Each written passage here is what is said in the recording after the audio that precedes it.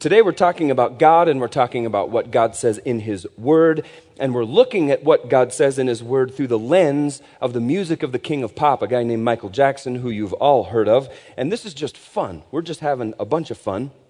And as the video showed, this week's song is Man in the Mirror. And I did a little research behind that song and how it came to be. I was fascinated to find out, and a little disappointed even, that Michael Jackson did not write that song, Man in the Mirror. I was bummed. Instead, it was composed by a woman named Sida Garrett. She sings on the album in the background with Jackson, and then Glenn Ballard as well. And apparently, Garrett was inspired with the idea for the song. She was driving to a recording session for a whole other Michael Jackson song. And as she was driving, imagine this, she sees a man's face in the mirror of her car, and she is struck with an aha moment, a song, Man in the Mirror. And that compelled and motivated her to write that song for Jackson for an upcoming album. And interestingly, this song is one of Jackson's favorites. And if you think about the whole of the catalog of Michael Jackson's music and how he thinks about all of that, thought about all of that, that this would be his favorite is kind of a big deal. If you happen to get in the car with the Hopkins kids, you'd very quickly find out that it is their favorite song as well. Over and over and over and over and over. And oops, I don't know what happened to that CD, kids. I don't know where that went. And as you listen to the words of this song, you just cannot help but be struck with the similarity to the text from the Bible that we're going to talk about today. James chapter 1. If you've got a Bible, you can turn there. If not, you can follow along on the screens. Here's what James says. James chapter 1, starting in verse 22. But don't just listen to God's word. You must do what it says. Otherwise, you are only fooling yourselves. For if you listen to the word and don't obey, it is like glancing at your face in a mirror. You see yourself, walk away, and forget what you look like. But if you look carefully into the perfect law that sets you free, and if you do what it says and don't forget what you heard, then God will bless you for doing it. If you claim to be religious but don't control your tongue, you are fooling yourself, and your religion is worthless.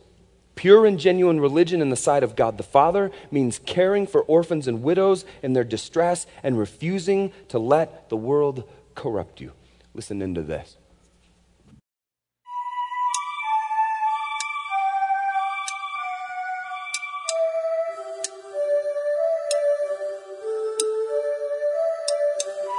Gonna make a change for once in my life. It's gonna feel real good. Gonna make a difference. Gonna make it right. As I turn up the collar on my favorite winter clothes, this wind is blowing my mind. I see the kids in the street, not enough to eat. Who am I to be blind, pretending not to see their need? A summer's disregard, a broken bottle top, and a one-man soul. They follow each other on the wind, you know, 'cause they got nowhere to go. That's why I want you to know I'm starting with the man in the mirror. I'm asking him to change his ways, and no message could have been any clearer. If you want to make the world a better place, take a look at yourself and then make a change. Na na na na na na na na na. I've been a victim of a selfish kind of love. It's time that I realize that there is someone no home, not a nickel to loan. Could it be, really be, pretending that they're not alone? Oh, well, oh, deeply scarred, somebody's broken heart and a washed up dream. They follow the pattern of the wind, you see, 'cause they got no place to be. That's why I'm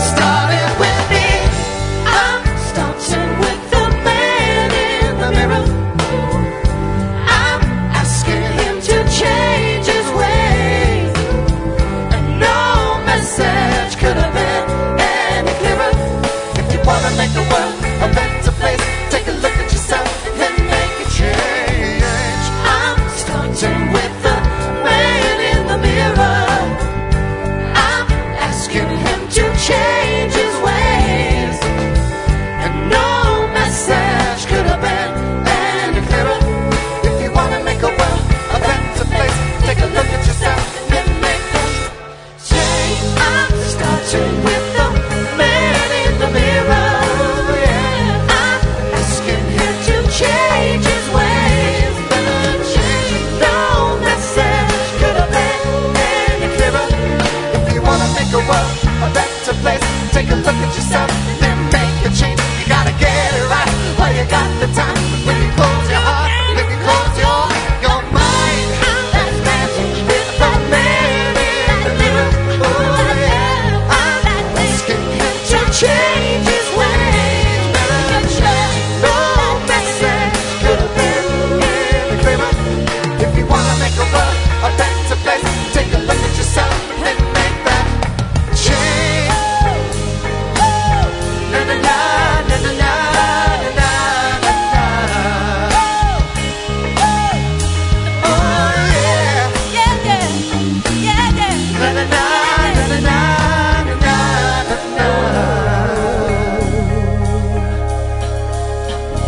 Gonna make a change. It's gonna feel real good. Come on, Change. just to lift yourself. You got to stop it yourself. Yeah. Make that To change. make that change today. Man in the mirror. You've got to not let yourself bother. Yeah. Make that To change. make that change today. Man in the mirror. You've got to move. Come on.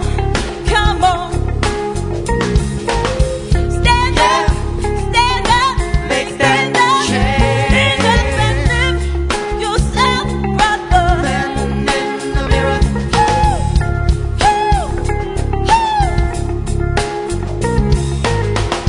Yeah. Make that Got to make that change. man. Man in the mirror. You know it.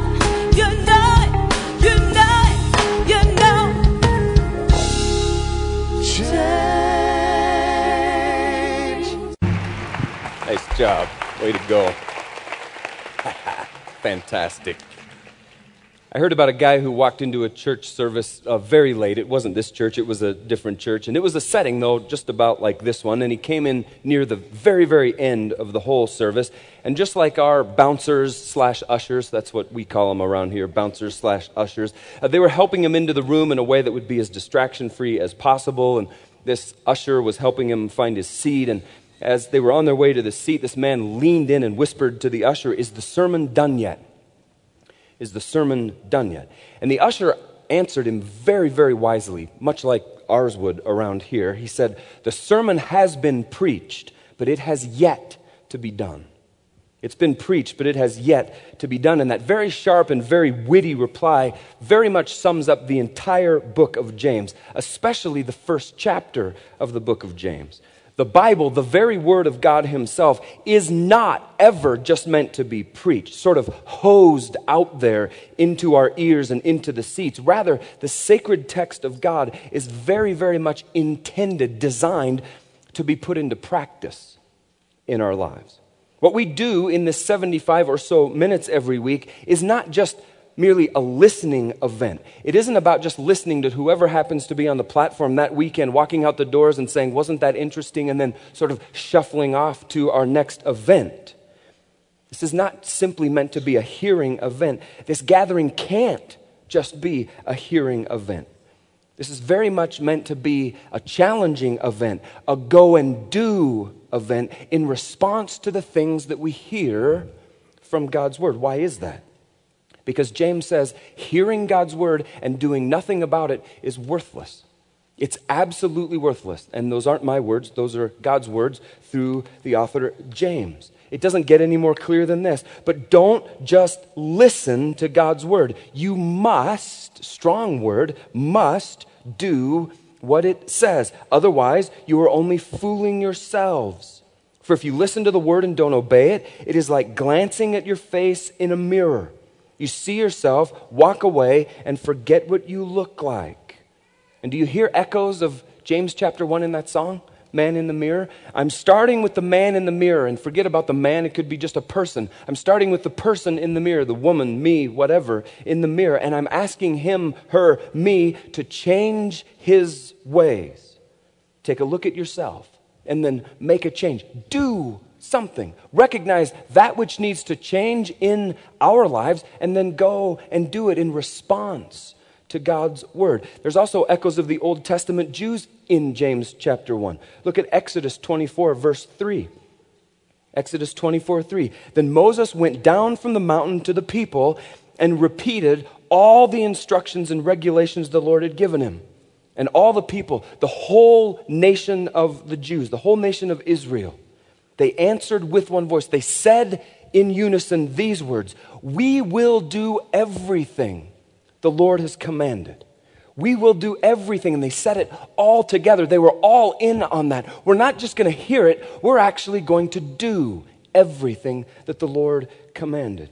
Jesus himself spoke very directly to the exact same principle. Hear the word of God, do the word of God. Matthew 7:24. Anyone, this is Jesus talking, anyone who listens to my teaching and follows it is wise, like a person who builds a house on solid rock. The person who hears the teaching of Jesus, who hears the word of God and doesn't do anything about it, he goes on to say, is like a person who builds their house on sandy soil. The first rain comes along and it washes it all away, ruined, destroyed. Jesus says, don't be like that. Be wise. Hear the word of God. Do the word of God. Build your house. Build your life on the foundation of the solid rock, God. And here's why in the world we're so strongly commended to do the word of God. It's because this goal, the goal of following Jesus, the goal of being a Christian from God's perspective is our holiness, folks. It's all about our holiness, our becoming more and more holy. Now, some of you are like, what in the world? It's not a word we throw around very much. The goal of the whole of the Christian life, watch this is what holiness is that we would embody more and more and more the very nature and the very character of God himself. That we would embody more and more the very nature and character of God himself. That means the more holy we are, the more like God we are. The more holy we are, the more of God's character and nature we exude that drips off of us, if you will, as we go about living our lives. We're just reflecting who God is as we become more and more and more holy. And this is a bummer to me, and I hope it's a bummer to you. It's especially a bummer to me because I'm a pastor. And there are so many of us, and I'm pointing my fingers right at me in all of this. I'm smack dab in the middle of all of this. There are so many of we who follow Jesus Christ, and we've been in the church for so long. We've been listening to sermons. We've been going to church. We've been hearing the word of God, maybe for our whole lives, decades upon decade upon decade, but we're no more holy than when we started the whole thing. We've just been doing the deal. We've just been listening, but nothing's ever changing in our lives. We're just the same as when we started. Hearing. And for some of us, and this is a stinging indictment for lots of we who follow Jesus Christ, some of us are even less holy than some people who don't even call themselves Christians. Seriously, I'm sure this is just as true for you as it is for me, that some of the meanest and ugliest people I know, and I don't mean ugly as in the physical outward appearance. I would never say that about somebody. I'm talking about ugly as far as their demeanor. Some of the meanest and ugliest people I know call themselves Christians. Right? They go to church, they hear the sermon, they have a fish on their car, they wear a Jesus t-shirt, and they're mean, and they are ugly, and they are nasty, and they can't wait to pounce and eat you, right?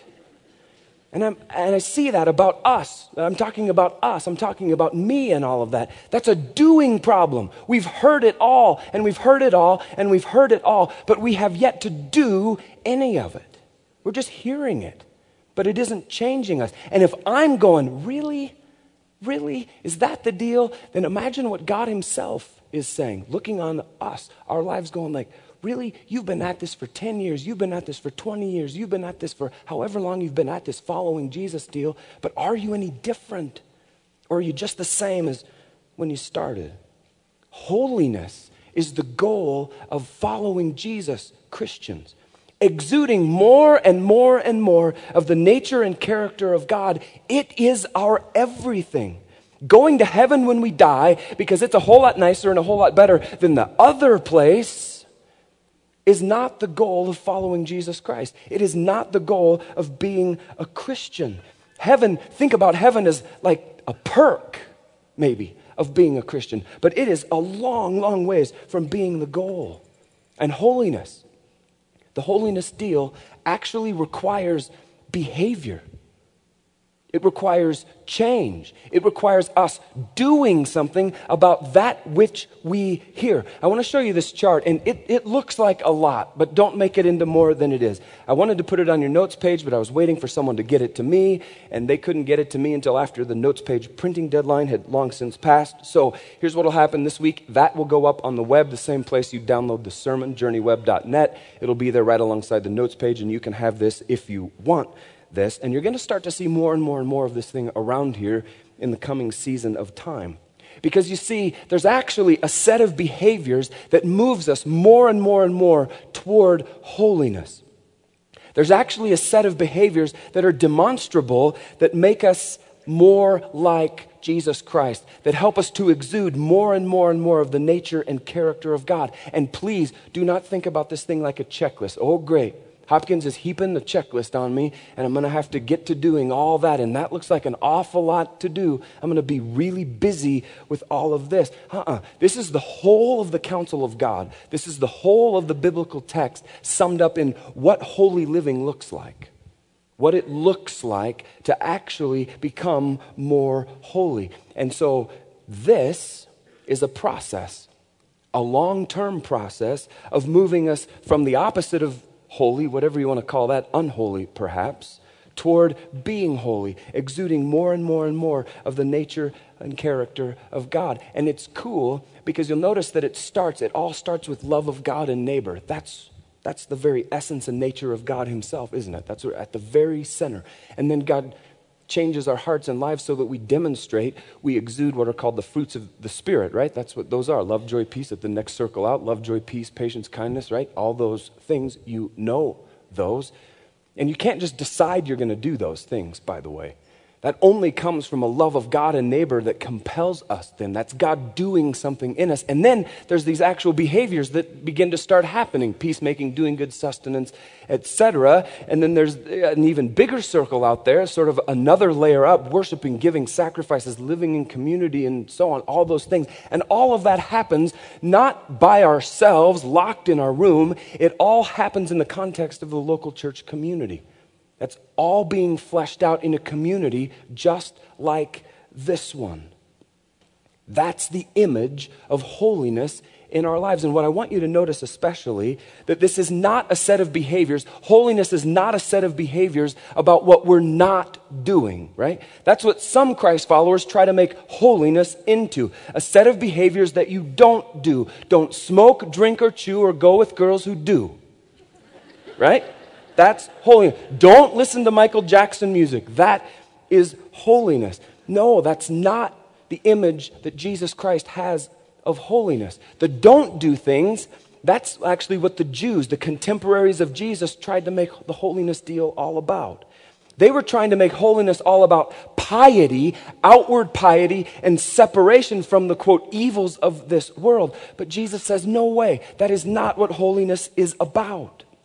Instead, he says, holiness is a set of behaviors which, as you walk along in them, will lead us toward the ultimate destination of being holy, exuding more and more and more of the nature and character of God. And it does not happen like this. It is a lifelong process. And in some areas, you begin to exude more and more and more of the nature and character of God. And in others, they're a little slower. And eventually you do. And it is the rest of our lives.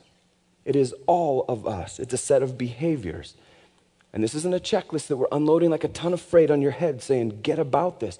Instead, this thing, it's akin to breathing, really. There's an inhale and an exhale piece. It starts with loving God, loving neighbor. And then out of that develops these fruits of the Spirit. And then there's these things on the outside that we're doing. There's the inhale and there's the exhale. We're worshiping and we're doing good and so on and so forth. And you see, it is akin to breathing, an inhale and an exhale. And it's becoming more and more and more the very life of the Christ follower. And notice, this is huge, at the very center of God's character is his compassion and mercy. For that is who God is. At his very core, he is compassion and he is mercy. And he says, be about that, because that's what holiness looks like. Compassion and mercy. Which means that the very essence of holiness is that we drip, that we exude compassion and mercy from God. Not just manufactured within ourselves, but actually from God. As reflected in Jesus' words, Luke 10:27. Love the Lord your God with all your heart, all your soul, all your strength, all your mind, and love your neighbor as yourself. And when you boil all of that down, when you look at that chart and when you listen into the words of James very carefully, what you see and what you understand is that a life of holiness requires a life of action. A life of holiness requires a life of action. Exuding more and more and more of the nature and character of God is not just going to happen to us as we sit in chairs, even church chairs. It's not just going to happen to us. It's an active process to which we are committed with the whole of our being. That's why James says so strongly, don't just listen to God's word. You must do what it says. We continue to grow in holiness by doing what we hear as we listen to the word of God. Hearing it isn't enough. Just soaking it up isn't enough. Filling another binder with another Bible study is not enough. Listening to whoever is on this stage and whoever you listen to on the radio, whoever you listen to via podcast, talk about the Bible and then saying, that was sure interesting, is not what interacting with the Bible is all about. Because hearing the Bible and not doing what the Bible says, James says, is like lying to ourselves. He says it. It's like lying to ourselves. And he's got strong words about the hearing but not doing deal. And he does lay the freight on us, and he does it in the form of a proverb. If any of you listen to the word and don't obey, it is like glancing at your face in a mirror. You see yourself, walk away, and forget what you look like. What's the very first thing you did this morning when you got out of bed? You know what you did, right?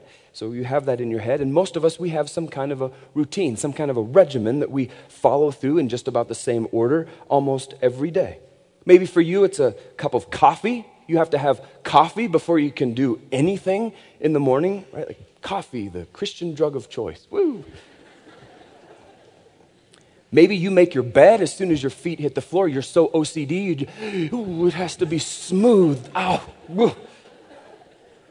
Maybe you head straight for the newspaper or your Bible or perhaps for the shower. And it doesn't matter what your morning ritual is, but at some point in everyone's regimen, we all come face to face with a mirror, don't we? And man, are we glad about that, right? And we're glad about that because what we see reflected in that mirror at our first look in the morning, it's pretty scary. Isn't it? Our eyes are like, bleary and dazed. Our hair sticks up and out in strange ways and patterns. 24-hour crop of facial hair greets those men who don't have baby faces. And honestly, facing the mirror first thing in the morning, it is not really a pleasant experience. It is not a good news moment for most of us. Why? Because mirrors are brutally honest sheets of reflective glass, aren't they? Brutally honest. They do not compromise or water down the truth. They never gloss over our defects. They never tell us that we're better looking than we really are. Mirrors, as a matter of fact, show our every wart, wrinkle, mole, gray hair, nose hair, ear hair, and zit. Don't they? And the truth is, the better the mirror, the more truthfully and honestly we see our reflection. And that's not fun. It's not a good news moment when we look in the mirror first thing in the morning. Yet a funny thing happens. We all continue to have mirrors in our bathroom. We're not removing them because we don't like what we see, right? They're all there, and we're still looking in them. Why? Because as unpleasant as it might be for us to come face to face with our own face first thing in the morning, when and if we don't take a good hard look at ourselves and make an honest assessment of what we see and then make some changes, make some adjustments to what we see, then the rest of the world is going to see our morning face that we would have seen had we stopped and taken the time to look in the mirror and seen stuff that we should have done something about in the first place. And we don't want them to see that, do we? Woo! God's word functions in the exact same way as a mirror, doesn't it? It is a brutally honest sheet of reflective glass. God's word never glosses over our defects. It does not compromise or water down the truth. It does not tell us we are better off than we really are. It cuts to the core of who we are. Brutally honest with us.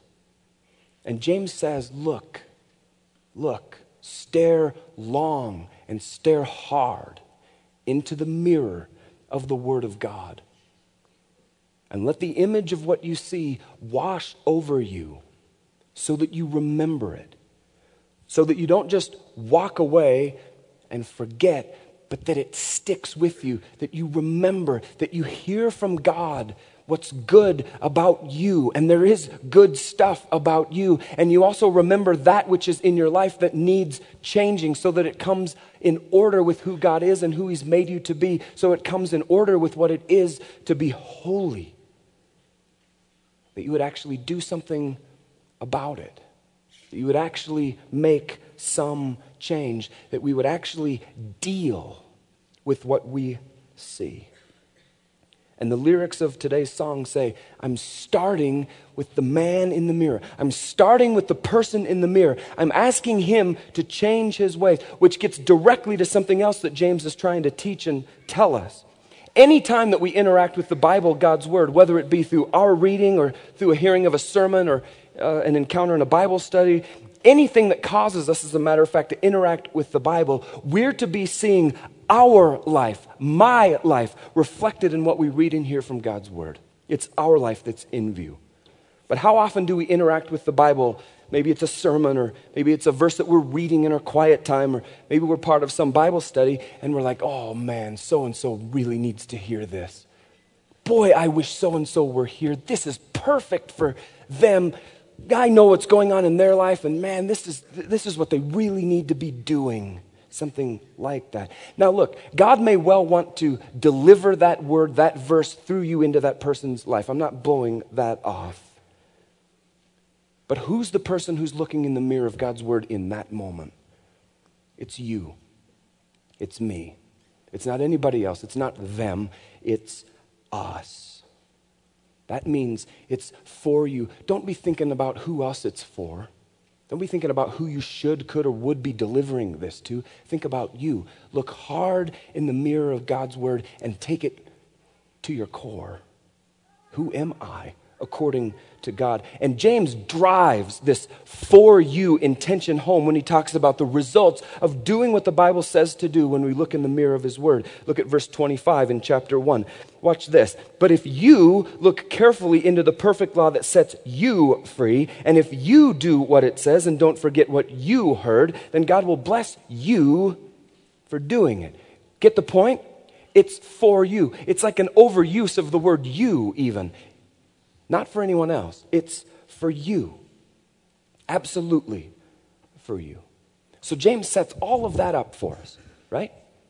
Hear the word, do the word. And then he makes this transition through the passage into what pure and genuine religion is. Verses 26 and 27. Look at this. If you claim to be religious, but don't control your tongue, you are fooling yourself and your religion is worthless. Now, there's a whole sermon that could be preached just in that one verse, okay? But we're going to keep going. Pure and genuine religion in the sight of God the Father means caring for orphans and widows in their distress and refusing to let the world corrupt you. So James says, here's what pure and genuine religion is. According to him, it's control of speech, first of all. It's acts of charity, second, and it's resisting temptation, third. And like I said, there's a sermon in every single one of those, but the one I want to especially prop up for us today is the acts of charity piece. Because when you run through this thread of what Michael Jackson is singing about in this week's song, that song lands in the exact same place that James lands, all about what pure and genuine religion looks like, which is that it seeks, pure and genuine religion seeks to make a difference in the lives of people, especially people who are suffering and oppressed, widows and orphans. And widows and orphans are emblematic for all people who suffer and are oppressed. I see the kids in the street from the song with not enough to eat. Who am I to be blind, pretending not to see their needs? It's time that I realize there are some with no home, not a nickel alone. Could it be really me pretending that they're not alone? See, God has absolutely had it up to here with religion that does not translate into action, especially action with regard to widows and orphans, the poor and the oppressed. The whole, as a matter of fact, of the Jewish religion was built on this concept of sacrifice, sacrifice, sacrifice, wasn't it? You read through the Old Testament of the Bible and you see that the Jews, they were always killing something, spilling its blood, and sacrificing it to God. It's a bit like a slaughterhouse in the Old Testament, isn't it? They're always killing something and offering it to God. And there's all this sacrifice going on, but something comes to the surface that all of the sacrifice within the context of the Jewish faith never actually brought about the end of reshaping the human character into the holiness reflecting God, reflecting who He is, exuding His nature and His character, which meant at the very end of the day, God wasn't really honored by all of that sacrifice and shedding of blood and all of that. It was just empty religion, people playing a religious game. Even Samuel, when you read the book of 1 Samuel, one day Samuel, of all people, he calls for a timeout from the whole sacrifice deal. He says, look, do you really think that God is delighting? Do you think God is really excited about all this sacrifice? Or watch this question, would He rather just have us obey Him? And Samuel says, I think that God would rather just have our hearts. I think God would rather just have us do what He asks and invites and tells us to do, not just all this empty sacrifice that never actually leads to any heart change. God says this idea that if we're living a life of injustice, then our religion, our sacrifice, all of this religious activity, religious hubbub, folks, it's worthless. It's absolutely worthless.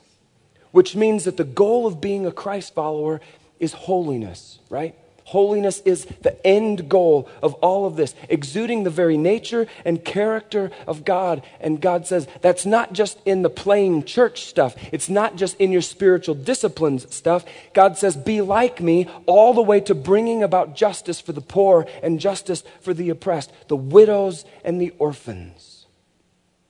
And that's hard work.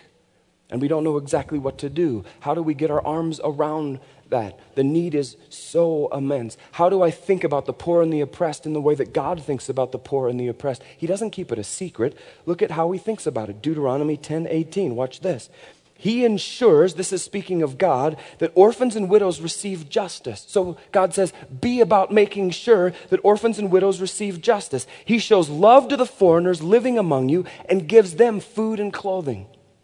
Now, some of us in the church, we think that orphans and widows, poor and oppressed people who are Christians, those are the only people who we're supposed to serve. We ought to be about serving poor and oppressed Christians. The people who aren't, quote, in the family of God, we're not responsible for them. That's somebody else's deal. But God turns that whole thing right on its head here, doesn't He?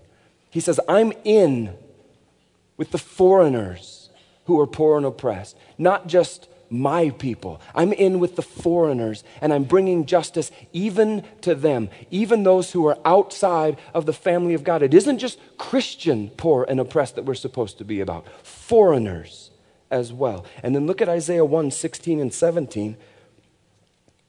The prophet Isaiah starts out very strongly, get your sins out of my sight.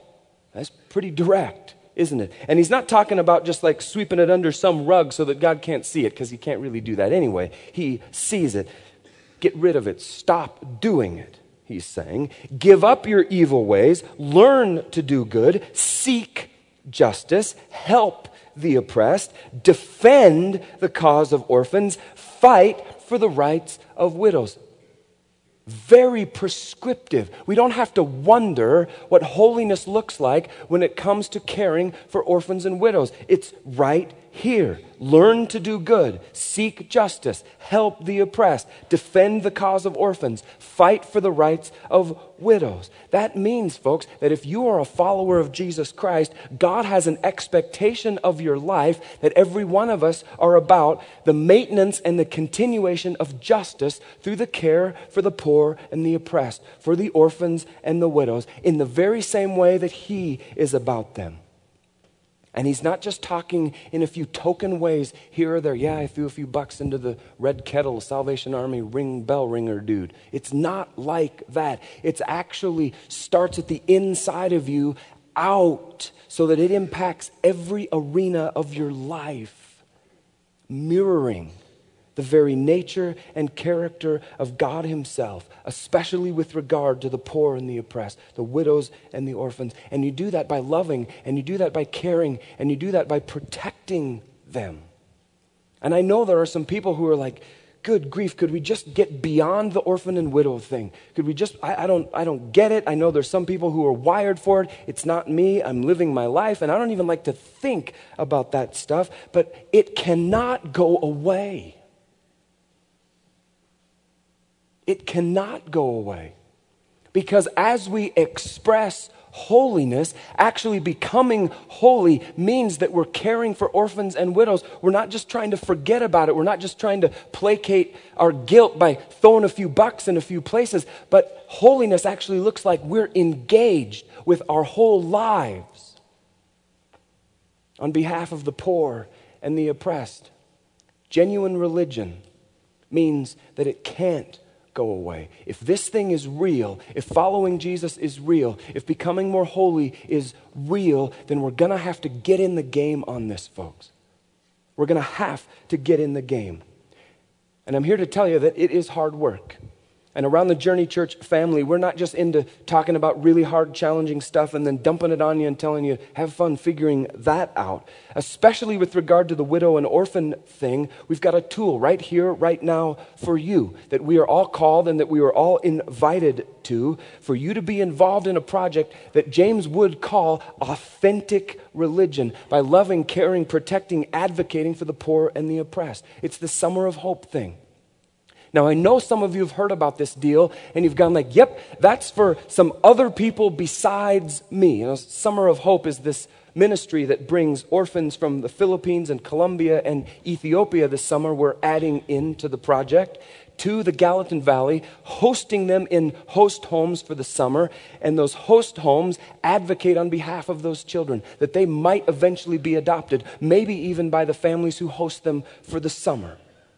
That's what the Summer of Hope deal is all about. And some of us have gone like, yep, that's cool for them and for them. They're all wired up that way. But it's actually for all of us, folks. It just is. And I'm asking and I'm inviting and I'm challenging you to get involved neck deep in the deal. Because it is for all of us.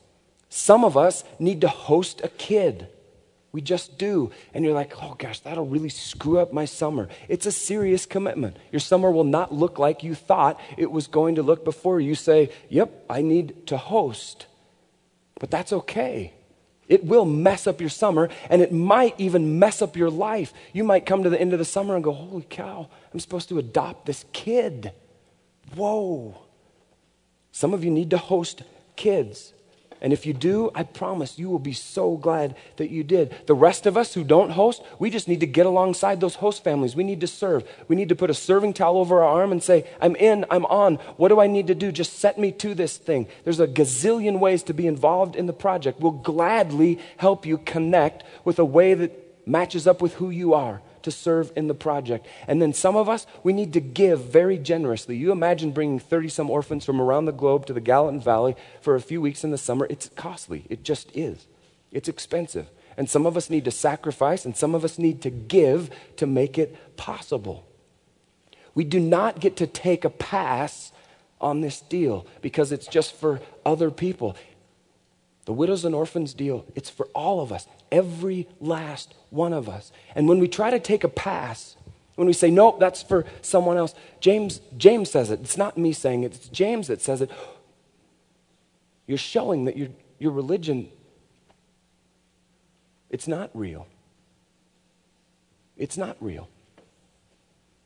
You're showing that you're just playing a religious game. Just a game. And James says, don't do it. Don't do it. Prove it. Prove it. Prove that your religion is the real deal. Prove that it's at your core and that holiness is what you're about and that's what you're becoming. Prove it. James says. The Summer of Hope Project is one way, just one of many, many ways for you to prove it. Take your stuff and set it aside if you would. I just invite you to close your eyes and bow your heads, and I just invite you to go to prayer if you would, please. You and the Lord just get quiet and still and have some time with Him.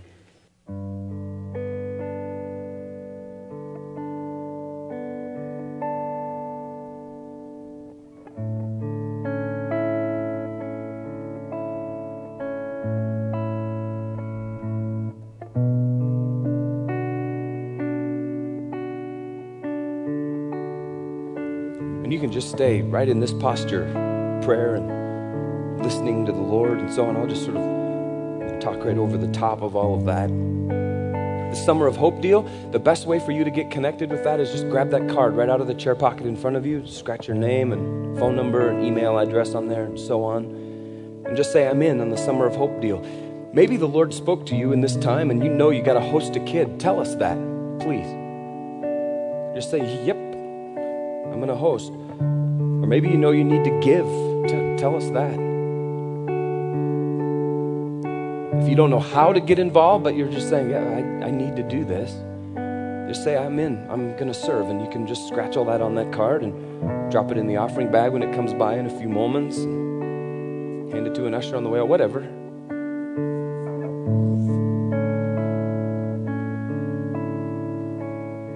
That's one way of proving that your religion isn't just a game, but that it's the real deal.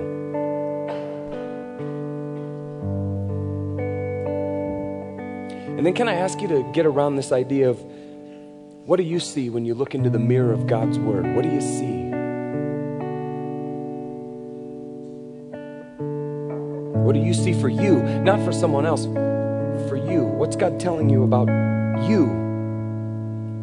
What brutally honest thing is He whispering into your soul, your heart, your life? What's He saying to you? That's gotta go. That doesn't have any place in the life of a person who calls themselves my follower. That's gotta go.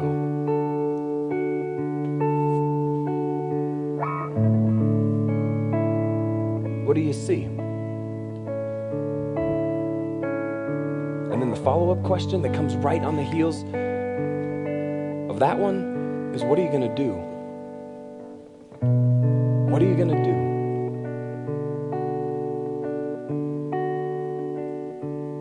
Don't be like the person who walks away from the mirror and then forgets what they look like.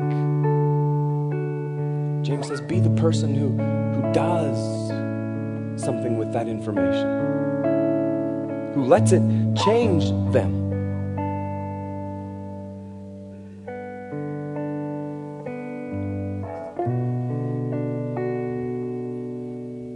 God, the heart and soul of this community is that we would be doers of your word, that we wouldn't just be hearers, that we wouldn't just be soaking this stuff up week after week after week after week and letting it pile up in binders on shelves, God. But that we would be doers, that we would be setting your word into action in our lives. And this isn't action for the sake of action, it's action for the sake of holiness, God. Because you've got us on a course.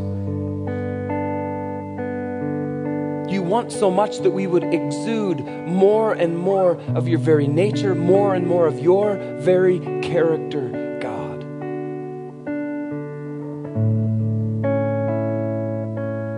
And sometimes that gets hard. Sometimes that gets a little hairy. But God, we're not going to stop because we want to be like you in every way, all the way to the furthest reaches of caring for orphans and widows, the poor and the oppressed. We're not just going to pick and choose what's easy.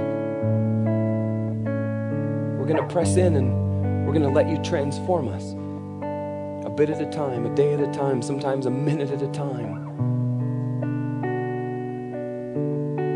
until everything about the core of our being is caught up in loving you and loving our neighbor. Loving you and loving our neighbor, like breathing, an inhale and an exhale. Help us do that, Father.